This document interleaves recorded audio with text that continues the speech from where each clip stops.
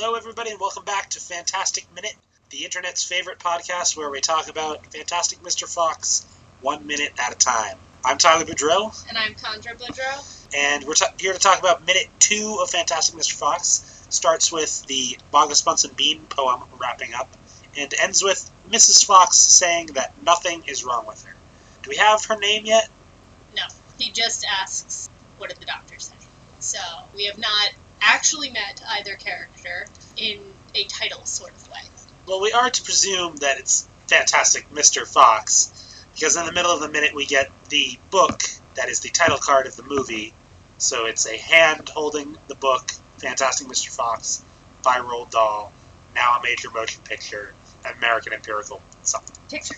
Okay, so first of all with this book, who's holding the book? Because there's a hand with a very dirty fingernail. It makes me want to say it's a farmer reading this book.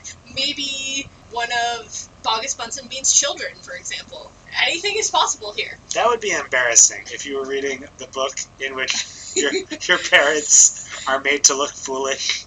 I mean, it could just be an interested reader, like you or I. You make it sound like I would be interested in reading. Speaking of reading, we read the poem in the beginning. That's a good segue. The poem finishes, we get these horrible crooks, so different in looks, were none the less equally mean. Nonetheless is 3 different words. Like, traditionally, 1 word. Am I wrong? Not always. It depends on whether it's meant as a transition, like nevertheless, yeah, or a 3 separate word kind of statement. My other quibble is equally mean, because I think we find in the film that Bean is probably the meanest of them all. I mean, we only see, so, and this is getting super ahead of us, but Mr. Fox really only is hurt, like, the epitome of his, like, hurting is on Mr. Bean. So, yeah, it makes sense why he's leading it right now. Yeah. But he is definitely the meanest of the 3, as we'll see. Then why say, nonetheless, equally mean? I believe it's because they were much more, the other 2 characters were much more mean in the book. And okay. The poem does actually come directly from the book. I suppose that's fair. Another thing with the book that's the title card, you see the image on the book is Mr. Fox standing in front of a tree, and then it transitions directly to the claymation of Mr. Fox standing in front of the tree. With leaves on it, though. It is a different time of year in which he's standing on the tree. Fair. Which I think definitely... There are a lot less. There are no leaves on the book, and then there are a few stragglers left on the tree in scene. So I think kind of places time a bit better. Although, just to say, the hand in the title page, title scene, is also claymation. All right, fair. So, yeah, we get the same tree, and then we see Mr. Fox. He's doing some stretching. He's jogging in place, warming up for something. It's really unclear what. He plucks an apple off the tree. After eating some hay, though.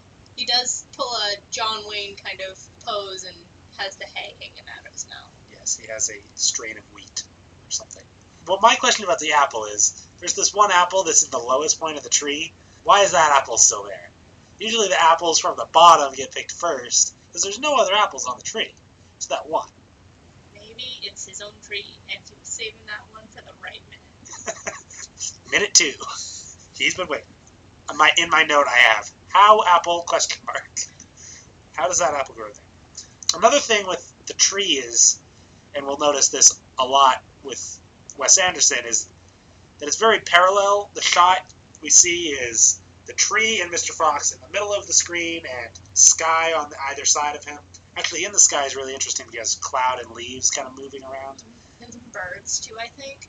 I think instead of parallel, you're looking for symmetrical. Symmetrical, yeah, whatever. I definitely noticed that, too, in the layering of the clouds. There was this beautiful dark to light transition in the background, and then the foreground had this little, like, rock stone fence and some little bushes, and there's a lot of detail in all kind of moments of that one shot, which was really quite lovely. And then we turn around 180 degrees and see Mrs. Fox walking straight towards us, / Mr. Fox, which is something that Wes Anderson loves to do. He likes to have a very wide angle on something and then turn 180 degrees for another wide angle. And he also, the POV shot is a very him thing. Yeah, definitely. I want to talk about Mrs. Fox, who we will later learn her name is Felicity. Felicity Fox. Felicity Fox. What but a Mr. Fox never gets a first name. Mr. Fox does not get a first name, so we will have to call him Mr. Fox. But Felicity, she moves unbelievably quickly. It is so cool to watch her kind of move up that hill. You just see her kind of go out of sight and then just appear kind of thing. And her legs are just so lanky, and it actually, to some extent, it makes sense that she's moving that quickly because her body is just so tall and graceful and moves so well. It's such a clean move for stop animation, especially stop motion, that it's a very cool introduction shot. Yeah, and I like the stylized nature of how all of the animals move in this is very interesting. It looks very old-fashioned, like when you watch an old Western and there's an action scene and you can tell that it's like sped up. Mm-hmm. It looks kind of like that, and it's definitely not as crisp and natural as another claymation movie like Coraline came out in the same year.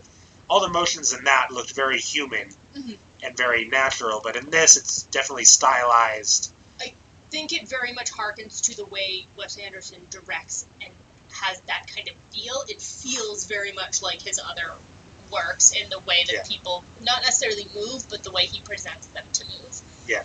Something else I wanted to point out is the delightful hip-hop that Felicity gives. She is just, there's so much sass when she comes to stand still. It's this lovely, like, leg hip hop, hand on the hip, and she's also got this killer headband that I'm so into. She doesn't wear it again throughout the rest of the film that I can remember off the top of my head, but it's just so, like, here I am a no-nonsense, like, it says so much about her character in this one single shot. Yeah. It's amazing what a good director can do with no dialogue. Even before they talk, we see Mr. Fox jogging around, eating an apple, spitting it out, looking very cool.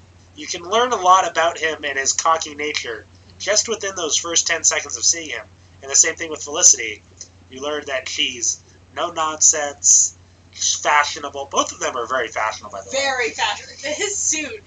I was going to bring up Mr. Fox's suit, too. And the way it falls right above the knee, it's very knicker style. I'm so into it. And I like that all of the animals in this film wear clothes. Yes. They wear shirts and pants, as far as I can tell. Mm-hmm. They're all clothed. And some wear dresses, but... Some wear dresses, yeah. And so if they're naked, they're naked, and if they're clothed, they're clothed. Mm-hmm. Which I think is cool. I think it definitely helps establish the kind of world they live in. It's refined. Certainly. Mr. Fox has a Walk-Sonic radio. Classic. Playing the delightful Davy Crockett, which I wanted to bring up. So this transition between the American Empirical Picture little score bit is just the dun, dun, dun, dun, and then it transitions so beautifully into Davy Crockett, and you get to hear parts of Davy Crockett that aren't always heard, which is really nice, but it has this nice radio quality to it that... What are you talking about aren't always heard? It's the first verse. So, well, I guess in the soundtrack version, so going to the soundtrack and listening to it, you actually get a couple verses that are not, for example, in the Davy Crockett TV show, like, opening credit soundtrack. So it is, they pick sections of Davy Crockett that fit along with Mr. Fox's nature, because the actual song is 7-8 stanzas. It's a very long song. Yeah. But you only hear these few key moments, but the ones that are at least played in the soundtrack very much fit in with the agrarian, down-to-earth, kind of cocky Mr. Fox. Yeah. So they're very fun. But my question is, what radio station is playing the Ballad of Davy Crockett? I mean, they're out on the farm. They're out in farmland. It's got to be a popular. And if you kind of look at the way their clothing is styled, and although it's kind of hard to tell with some of the equipment they use later, it definitely isn't today. Yeah. And that song I kind of picture 60s, 70s. I do too, except for the supermarket, which is at the end of the film, and we'll get there. But that song was unbelievably popular in the 60s and 70s to where the point where I would believe it would be on the radio. All right. I think it fit so well, and it gave an agrarian farmer feel, working along with the backgrounds that were farmlands and these yellow and brown tones that settle in the mood, like what we were talking about with the poem in the last minute. This color palette that we're going to see continue throughout the film, and it really gets established in just the basic music and the colors and the backgrounds to the logos again. It's very much an autumn color palette. That's why I'll probably say this again. But to me, this is the best Thanksgiving movie because it really captures, I mean, obviously the food is very foul. Very appropriate. F-O-W-L. Very appropriate for the Thanksgiving theme. And the color schemes and just the family-oriented feel of it. And I think, in the end, the message is be thankful for what you have. Yeah.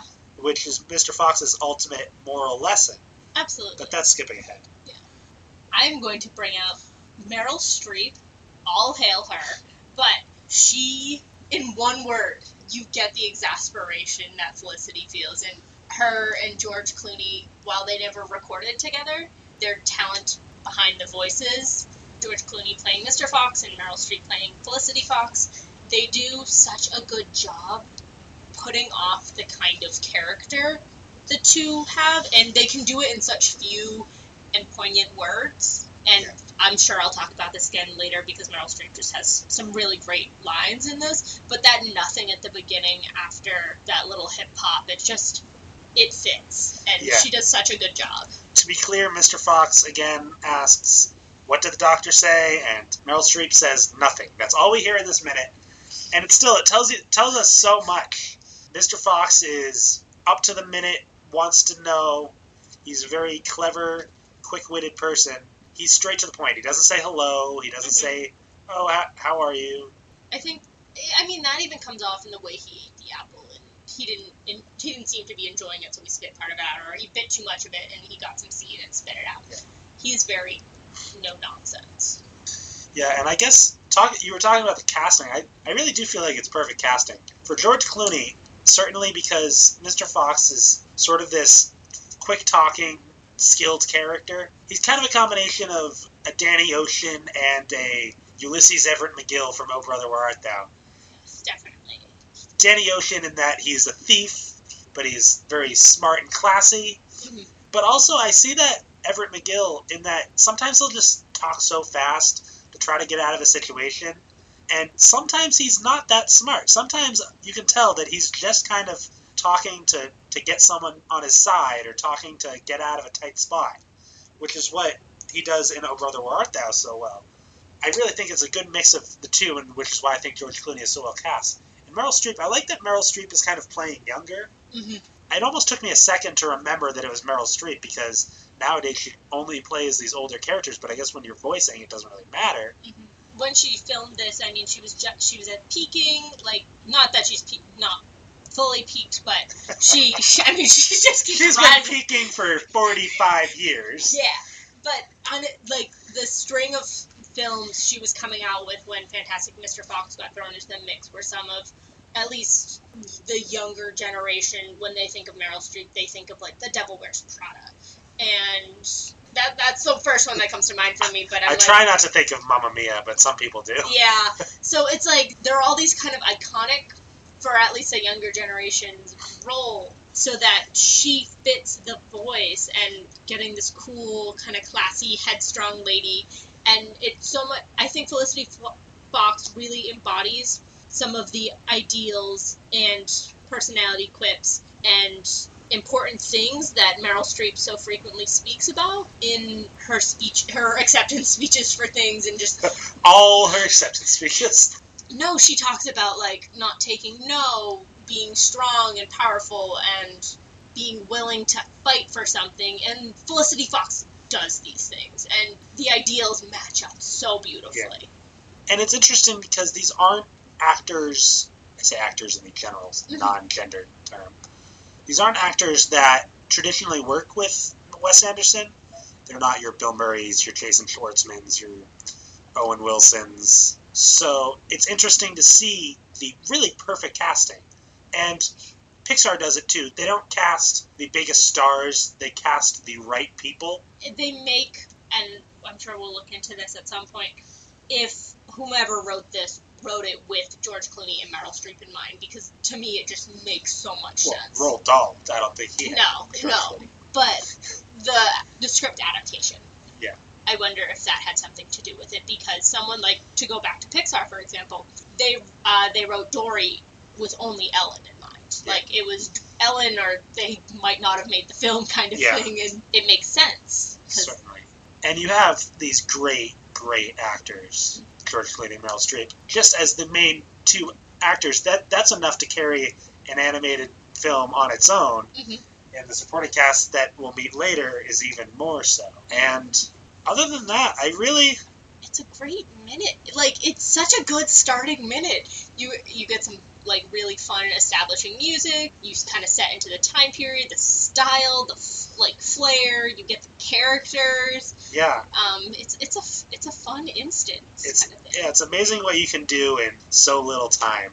And we'll get into more dialogue in the next minute, and that'll be interesting. So, yeah, that was minute 2 from Fantastic Mr. Fox.